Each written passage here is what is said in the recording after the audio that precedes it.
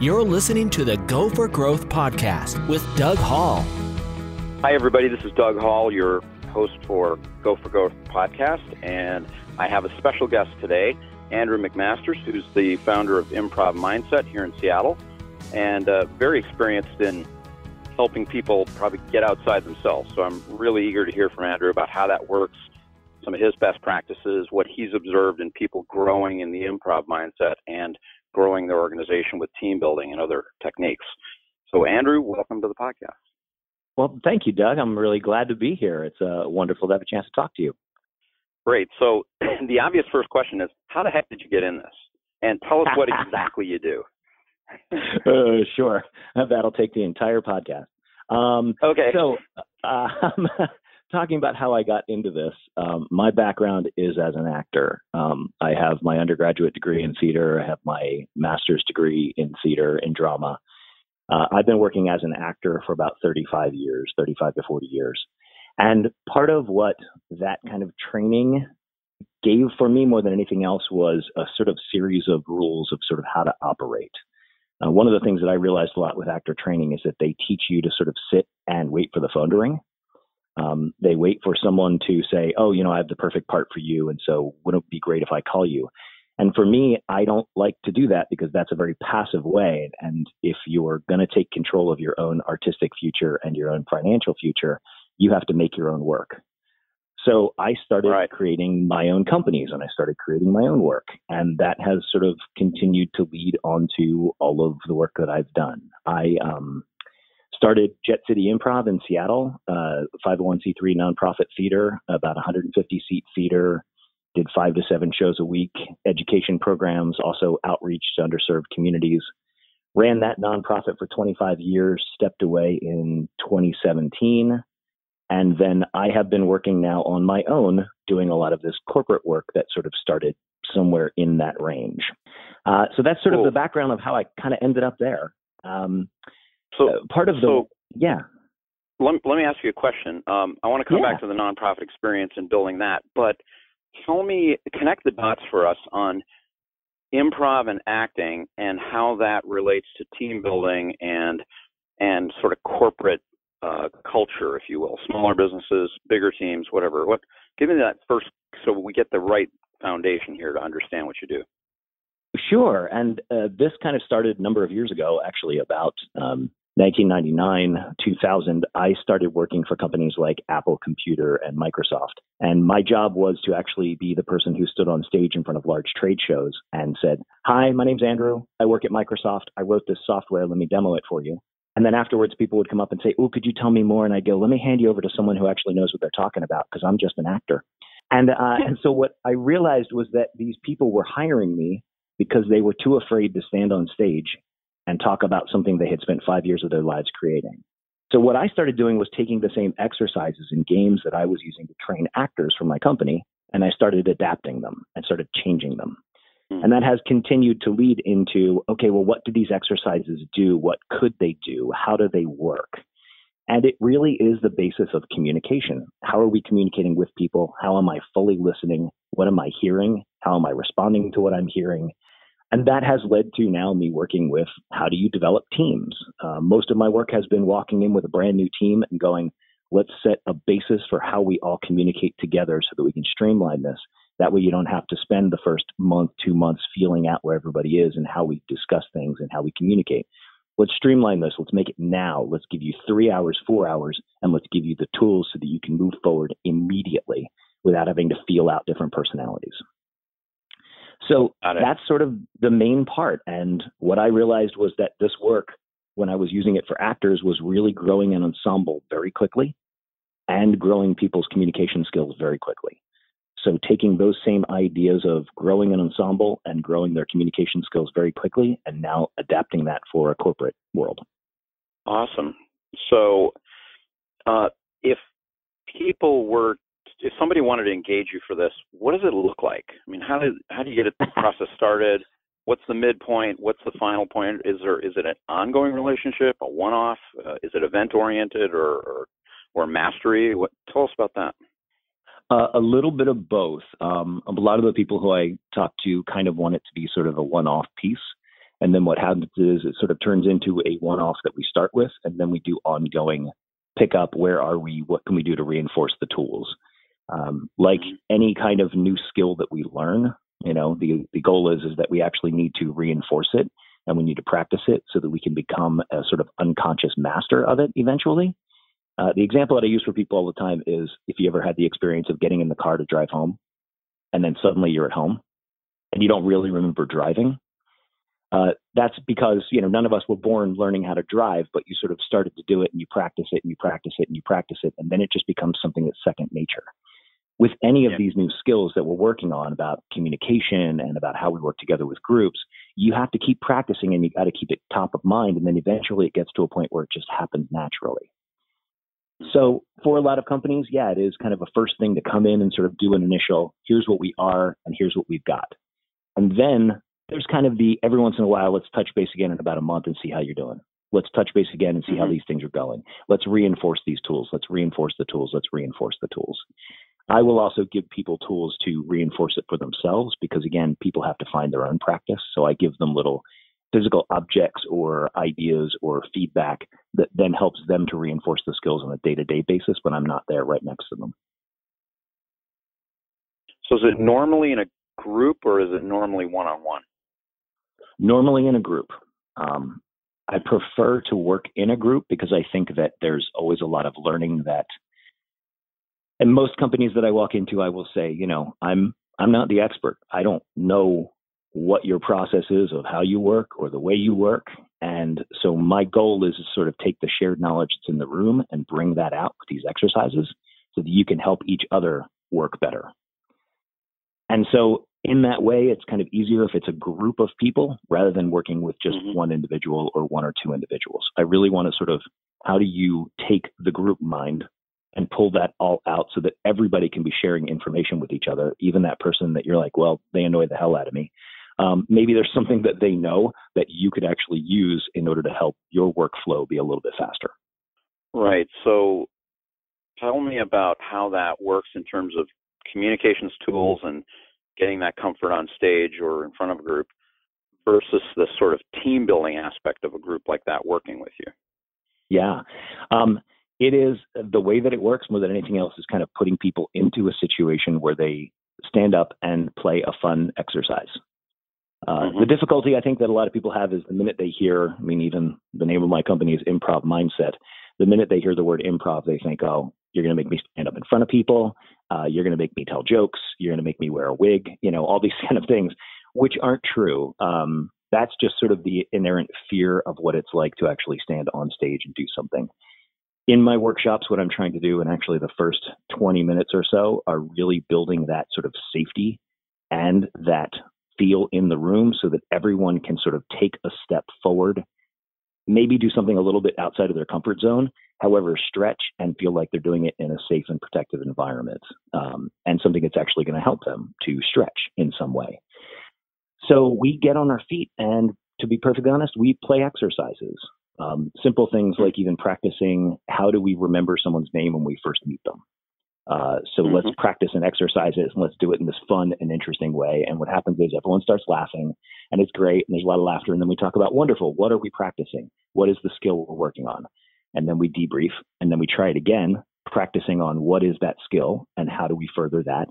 And then we talk about, great, now what do we learn from that? And then how do we take this away and use this in our everyday work? How do we take it away and use it in our individual industry? How do we take it away and use it in our work that we're doing tomorrow with each of the people who are in the room, so that we can sort of take it from a higher level and then bring it back to the actual ground basics? What is it like when your boots are on the ground? So yeah, I make people play games. That's literally it. Cool. Yeah, it's fun. No, that's it's certainly needed. I'm big on team building events, and this is really a unique approach.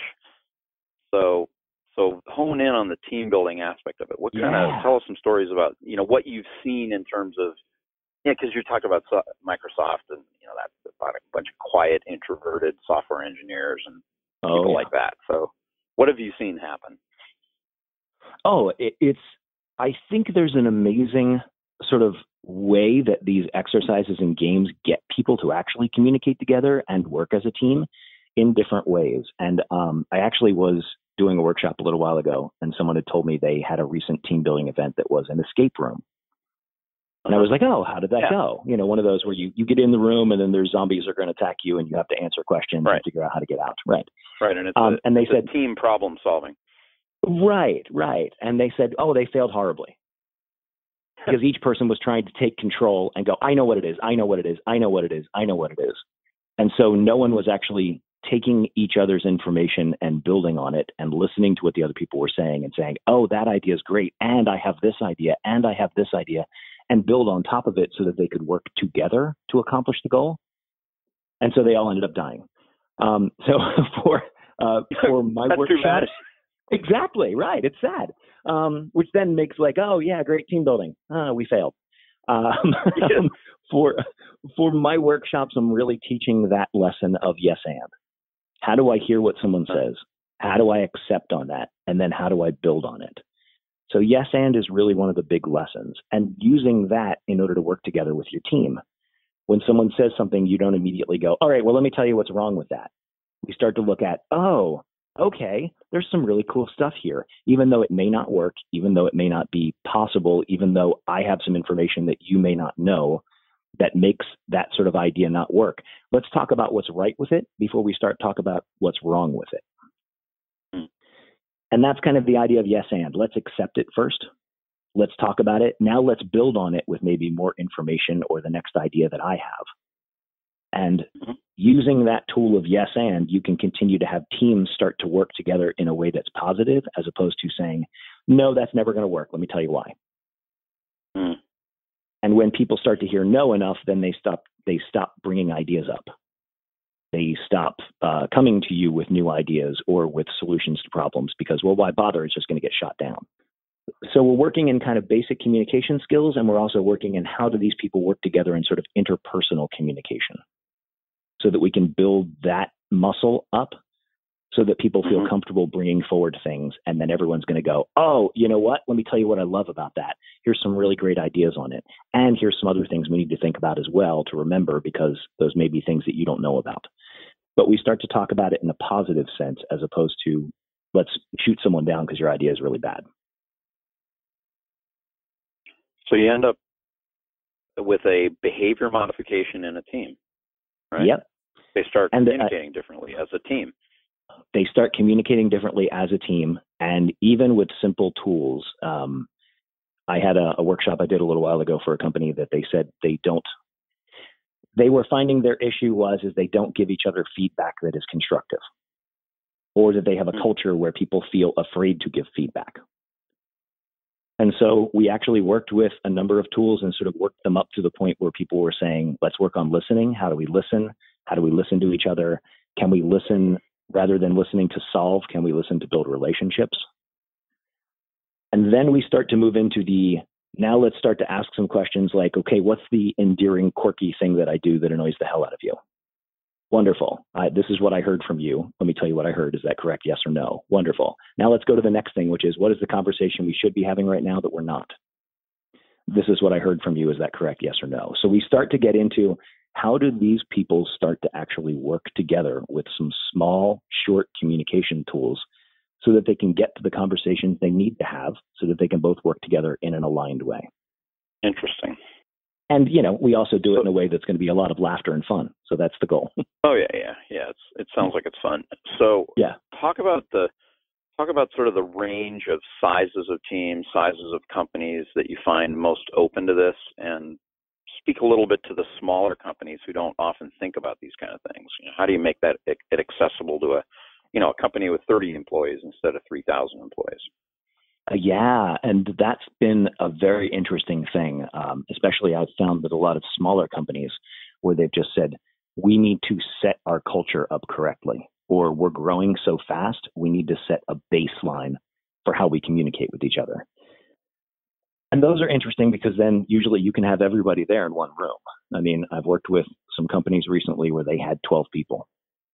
And it's like, great, we can reach everybody in one fell swoop. Let's start here, In general, with groups, I try to stay with groups that are about under 20 people for a workshop, unless we're doing a large group event. Like I'm doing a large group event for Microsoft in a couple of weeks that's 175 people.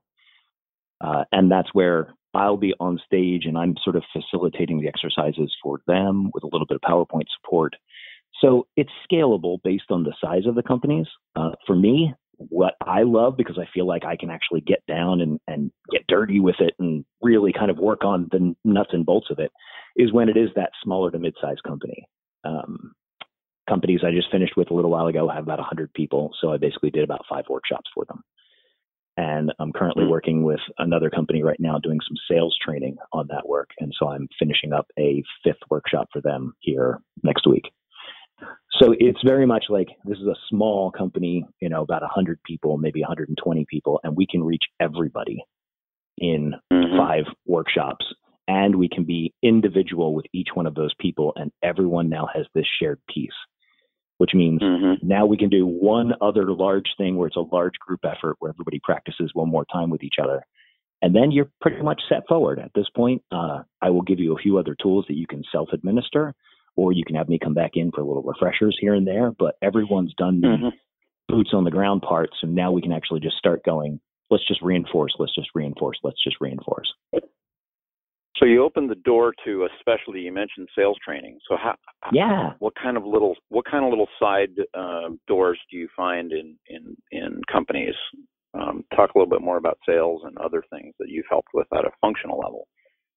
Yeah, sales has been the most interesting, I think, for me recently, heading into that realm. Finding that most of the people that they're hiring for a lot of sales training is actually, or for a lot of sales, is directly out of college. So these are people who maybe have their first or second jobs. They're very young. And what they've been told is, here's your script. Let's get on the phone. You're an SDR, and you keep calling and you keep calling and you keep calling, and people say no, and you hang up and you get back on the phone. And what they haven't done is actually listen to what the customer or the prospect wants or where they are. And they haven't asked any questions. They've just done, here's my machine gun of what my message is, as opposed to, well, tell me what you've done recently. Oh, we have some products that might be able to help you with that. It's sort of listening to what a customer-centric message might be, as opposed to I have my message and I'm just going to machine gun it out. Got it. Any other departments that, other than sales or sales development reps, that have popped up as being key for you? Some of them I have actually, and this has been kind of the interesting thing. I'm doing one again here in a couple of weeks for some more engineers. And what I love about that is the very sort of linear thinking that an engineer will do. I mean, I make them stand up and, okay, let's play an exercise. Let's play this game. And they're immediately thinking, how do I solve this game? How do I fix this game? How do I do this? And it's okay. And what the interesting part for me is getting them from that spot of, you're trying to solve the game when maybe the game is just about how do you experience what's happening for you. And then how do we take that experience and put that into practical application? And that sort of shift from the, I don't have to solve everything, is a fascinating sort of piece to watch happen. And I think it also helps them with, when you don't have to solve everything, there's a chance for some innovation to come out in a way that you may not have noticed before. Or there might be a way to tie together 2 different ideas that you never noticed before, so that you can now create something brand new. So for me, I love working with engineers. That's a challenge, and it's so much fun. Cool. So let me take you back to the Jet City Improv and how you got that idea, how you got it started, a little bit about the life cycle of that. So and tell us the story of why it ended. So. Sure, yeah, and Jet City is still going strong. I mean, they are a. Oh, okay. You just took off. You're not active in it. As a 501c3, eventually it was a time to hand it over to some younger people who want to take it in the next direction and have it continue. So I stepped off as leadership in 2017 and handed it over to sort of the next generation of people to take it and move it wherever they're going to move it. So yeah, for me, it was very much a sense of how do I continue to work on my craft and my skills without having to, again, as I said before, wait for someone to call me and wait for someone to offer me work. So this was a chance to get on stage and start doing some work and start practicing the skills and be in rehearsal and be in performance and sort of continue to do it. And that's where it started. Where it ended up is the next step, because again, I think like everything, you sort of start something and then it evolves and you follow that thread and you keep pulling on it and it goes somewhere else. What we found was that it wasn't just about us getting on stage. Us getting on stage was one thing, and that was fun and it was great. It really turned into, this audience shows up here and what do they want? And how do we serve them? And how do we help them? And that translates actually to some of the workshops as well, because I talk about the main lesson that I taught my actors for improv was, if you are making your partner on stage look good, then you're doing your job. It's not about what you're doing. It's actually about how do you externally focus and how do you serve the other people around you. And that even goes so far as when I'm on stage and I said something and the audience laughed, I know that's not me. It's the fact that my team set me up so that I could say that, so the audience could respond to it. It's not about the individual, it's about the group. So that same idea really kind of morphed into then, how do we serve an audience when we're on stage? How do we serve the other performers? How do we serve the audience? Which then kind of morphed into, well, then if we're doing this, how do we serve the rest of the world and the community? So we started doing classes for homeless youth, where we just went out and did them for free. And we found that all of a sudden you had kids who were afraid to talk to people, who basically walked in and would not make eye contact. And after doing 2 hours of workshops with them, suddenly their faces were up and they were laughing. So that change then started us to work with incarcerated youth. We worked with children who actually were going through drug treatment programs. During the summer, in fact, Jet City Improv still does this. They're doing it right now. They go out to about 25 to 30 different camps for kids who are either going through cancer treatments or severe burns, cerebral palsy, spina bifida, lots of different ailments, camps for kids, and they do workshops and performances for those kids. And that was the work that we made money doing ticket sales, and we made money doing fundraising as a 501c3 in order to do that outreach out in the community, because we believed that it wasn't just about us on stage, it's about how do we serve a better world? How do we make a better world with the work that we do? So that was kind of the main part of Jet City Improv. That outreach work, I think, kind of fed who we were and why we do what we do. Cool. So think about starting that organization, Jet City Improv, and then tell us a little bit about how it grew and the challenges you saw as you added people, added structure, whatever you needed to do to get Jet City Improv from off the ground to a viable organization. What growth lessons did you learn? Oh, boy, a million. And in a lot of ways, being very young, sort of, and I think my experience too was, well, I'm an actor. And then suddenly, well, I'm in charge. So that kind of altered a little bit about what my own lessons in life about leadership and about how to run a company and how to move forward. That was very, very helpful. What I found more than anything else was, even with improvisers, so these are people who step out on stage every single night, not having a script, not knowing what they're going to do, to sort of step into that unknown and that fearful place every single night. And they love it. And yet at the same time, in their everyday work, the minute you change something, there was a lot of like, oh, things changed. I don't know what to do. I don't know what to do. So that idea of sort of change management started to become very important for me as I was working. Like, how do we use these skills of improv and help people through change management? Because I was watching professional improvisers be very unwilling to change something or be very, intolerant of risk, even though that's what they do on stage every single day. Yeah. So for me, this is where I kind of started with a lot of this work of how to work with other companies. Was I started seeing it and started practicing in the business itself. Well, how do you then work with people in the office in order to make them a little bit more risk tolerant, in order to make them a little bit more communicating with each other and dealing with change and embracing change as opportunity, and then using that in order to propel the company forward. It was a constant battle, as I think anyone who runs a company will find. It is a constant battle, especially of how do you keep people thinking forward, and as opposed to, well, we're here now, so we're stopped.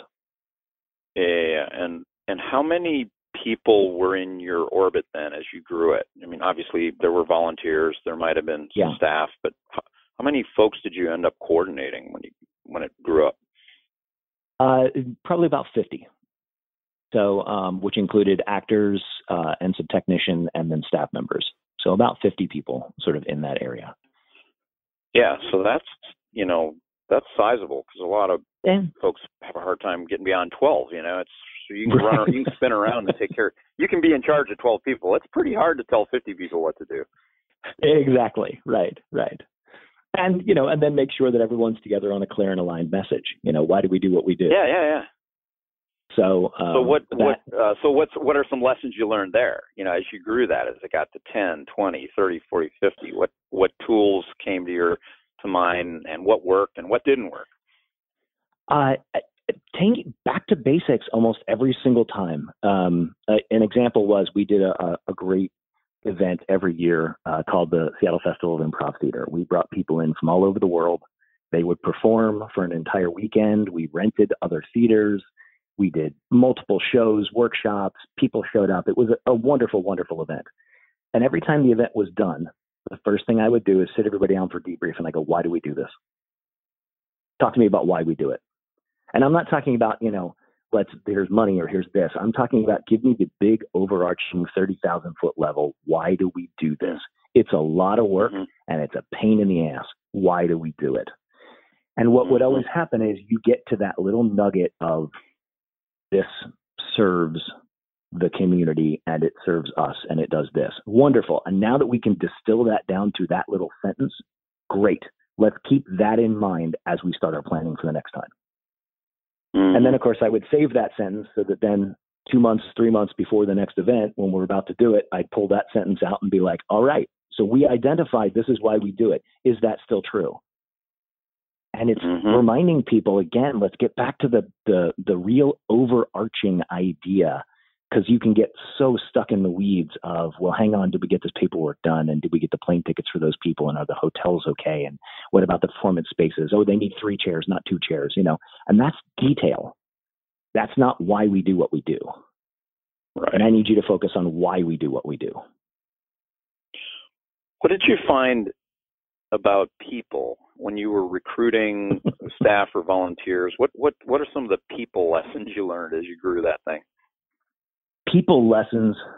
The biggest piece, I guess, that I found on it was I want people who are willing to try, people who are willing to dive in and do something. I had people who worked for me who, here we are on a Sunday, and my phone would keep ringing, and I would keep ignoring it because there was a decision to be made, but they were afraid to make the decision.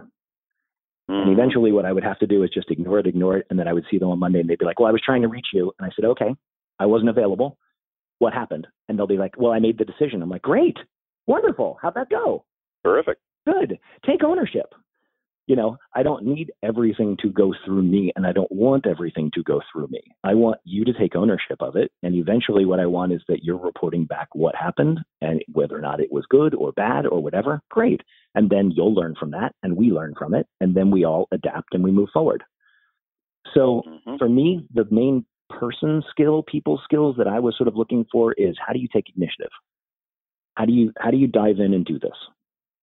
I sort of had like a 3-step process of, what I want you to do is sort of, let's talk about what you might do. Great. Let's have you go ahead and do that. The next one is that I want you to sort of go ahead and do it. And then I want you to talk about what happened. And the next step is eventually you're just going to get to a point where you're reporting back, every week or every 2 weeks or every month, whatever it is. I want to kind of work you up to the point where you're making your own decisions based on the same aligned idea that we've all laid out. And I know that what you're doing it in the best interest for the organization and for all of us here and for our audience. So yeah, that's drive is the biggest one. Yeah. drive. Okay. What was the next thing you looked for in people when you were adding staff? I mean, you looked for drive, but what else were you looking for? For me, flexibility. I found that I wanted people who really okay, yes, here's these things. And then immediately was, are there other ideas that someone else has? Great. You know what? My idea is really wonderful, but yours is even better. Let's do that. I want you to still be moving forward in an aligned fashion and be flexible to other ideas that are coming in and be clear about them as well. That's not something we're going to try at this point. Thank you so much for bringing that up. It's something I want to take a note on and then see whether or not we can use that in the future. So really, it's the ability to take initiative, that sort of drive, and then the flexibility of let's listen to who else is around us and let's kind of go from there. Mm-hmm. And what else? Drive and flexibility. Those are awesome. There's got to be a third big one. The third, and I think this is kind of why I've sort of transitioned into doing the work that I'm doing right now, is they have to have good communication skills. We have to be able to communicate, and we have to be able to listen, and we have to be able to actually work together in a way that I feel is going to be constructive as opposed to destructive. I don't want you to start using your communication skills in order to push forward what your agenda is or what your ideas are as opposed to other people's ideas. I need you to be able to listen. I need you to be able to communicate clearly and concisely about what that piece is. And then I need you to be flexible to understand that things may change.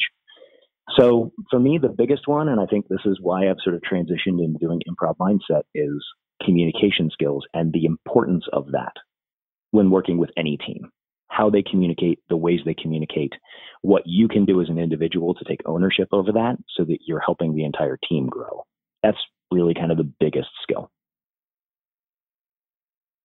So if you think of drive, flexibility, and communication skills, which of those are teachable?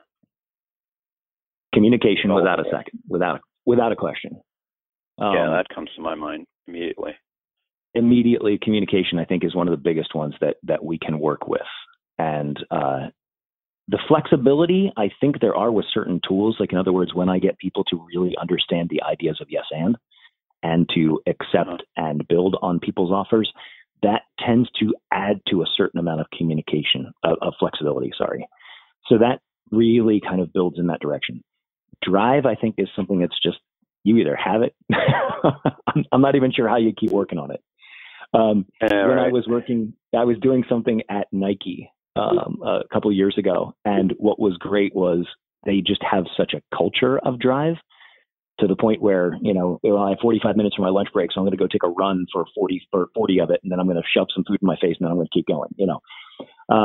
They have that drive built into their culture. So as a result, every time I was doing games with them, as it would get harder and as the exercise would get harder, they'd be like, come on, harder. Come on. What do we do? One more step. Come on, let's keep making it difficult. And I loved that because that was just showing me that these people here just want to go further. They want to go further. How can we do more? How can we do more? How can we do more? That was really fascinating for me. So the next step beyond those three essentials you were looking for is share any tips you have for good leadership, good management practices. What did you find when you were forced into that pretty young and you grew up and you built this organization? What leadership management tips do you have? You learned along the way, so maybe you can give people a hand here. Yeah, one of the things that I had started to do, and it's interesting because now I've heard about it from a lot of other people that they've said, this is kind of the key. And I suppose it would be in terms of mentorship. However, I just started meeting with people. I just started asking, how did you do what you did? In a lot of ways, that's why I kind of love when you contacted me about this podcast, because it's sort of that sense of, now I feel like back in 1992, you didn't have podcasts to listen to in order to learn what someone did or how they did it. But having these conversations where I would just call people up who had larger organizations than me and say, can I buy you coffee? And can I talk to you about how you did what you did? And then start to find out. And all of those conversations just continued to build up my own, for lack of a better word, sort of wealth of tools in the toolbox that then I could try out. And it also built up a network of people who, when there was something new that came along, I could call them up and go, oh, just, do you mind if I bend your ear for 5 minutes? This is what's going on. Could you tell me if you ever dealt with something similar? That was invaluable to me. There's a book that I was given as I kind of handed over Jet City and was figuring out, well, now what am I going to do? Because now I don't have a job. Called Designing Your Life. And it's written by 2 Stanford professors. Yeah, and it's a great book on that, but they use design theory in order to figure out how to move forward with your next career. And part of that design theory is that you just start meeting with people and start having conversations. Tell me how you did this. Tell me how you started. What's that? Oh, wonderful.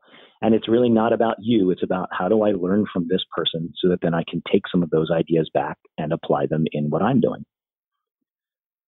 So the biggest thing that I talk about for anyone who's actually a new leader is, who's in your network who you think might have something there? Who's in your network who could introduce you to someone who then you could buy coffee for and learn more about what they do? And continue to have those conversations with people, continue to meet and talk to people and find out more about how they've done what they've done. That's been the biggest part for me, that has been sort of the, how to get your cheap MBA. Yeah. For the price of a coffee. Sounds like a linchpin. Yeah. Yeah. So think about this whole experience from, getting Jet City Improv going and getting your individual teaching and coaching practice going, and think of sort of the top 1 or 2 things that the advice you always give, right? Like, always on this. So now you have an opportunity to talk to my podcast audience and say, okay, here's the 1 or 2 or 3 things that you got to think about this. You got to keep this in mind. So it's advice time from Andrew. So what comes to mind? Your best advice. Got it. Oh man. For me, when I really understood that idea that we sort of talked about here a couple times about accepting and building on offers, being able to hear what someone says, accept it by saying yes, building on it by saying and, that idea of yes and really helped me to understand, okay, well, what's next? And it's not about judging what happens. You may not like what happens. However, it's reality. So you accept it and then you build on it with the next thing. The main lesson that I sort of learned that I feel was the biggest kind of linchpin for me as I continue to go through my life and alter and change and grow was that once you understand the idea of accepting and building, the next thing is that every offer that happens, everything that happens is an offer and a gift. It's just a matter of how you accept it. Okay. So even if it's like, oh, okay, wow, this all failed and I went bankrupt. Wonderful. Cool. What did I learn from that? And you take that and then you use it and you accept it as something that happened and then you build on it. And you can either look at it and beat yourself up over it. However, if you look at it and you beat yourself up over it, then you're spending time and energy towards something that's negative as opposed to going, hey, what did I learn from this that makes me not do that again? Right. Or how do I take this lesson? How do I take this extreme failure, or how do I take this awful event that happened in my life and use it in order to push myself to the next level and find something new and find something different and maybe go beyond what I thought was going to be possible. Right. So I guess that the main piece of advice, everything that happens is an offer. Everything that happens is a gift. It's just a matter of how you accept it. It's all mindset. Yeah, pretty much. Which is why I started to do the idea of improv mindset. If we can just change our ideas to that and kind of follow the improv mindset, that's the direction that I think companies can go in and for success and individuals for their own life. Perfect. So how can folks learn more about improv mindset and Andrew McMasters? Give me a call. Buy me coffee. There you go. Have a conversation, right? Yeah, really. Give me a call. That's great. My website, improvmindset.com. lots of information there. I also have a bunch of things on LinkedIn. So Andrew McMasters at LinkedIn, Improv Mindset. So yeah, I think those are kind of the biggest pieces. Other than that, I love meeting with people. That's kind of the best thing in the world. So if anybody wants to talk to me, give me a call. Great. Let's meet. Let's talk. Okay, so we're going to be on for coffee soon. Okay, wonderful. Thank you. Well, I have a great coffee mug you sent me, so I'm going to use that. There you go. That's great. That's it's the benefit of being on the Go for Growth podcast. So I love it. Great stuff today, Andrew. Thank you for sharing this with my audience. And well, thank you for having me. This has been wonderful. Good, and I do look forward to a coffee with you. And folks, check out Andrew. Check out the Improv Mindset. Again, think of it in terms of communication schools, team building, culture building, all this cool stuff that we covered on this call. So thanks again, Andrew. It's been awesome. Thank you. The Go for Growth podcast is sponsored by Resources for CEOs. We help overworked business owners take back control of their time, build a team-driven company, and multiply profits. Get your free copy of How to Get What You Want from Your Business at resourcesforceos.com/guide.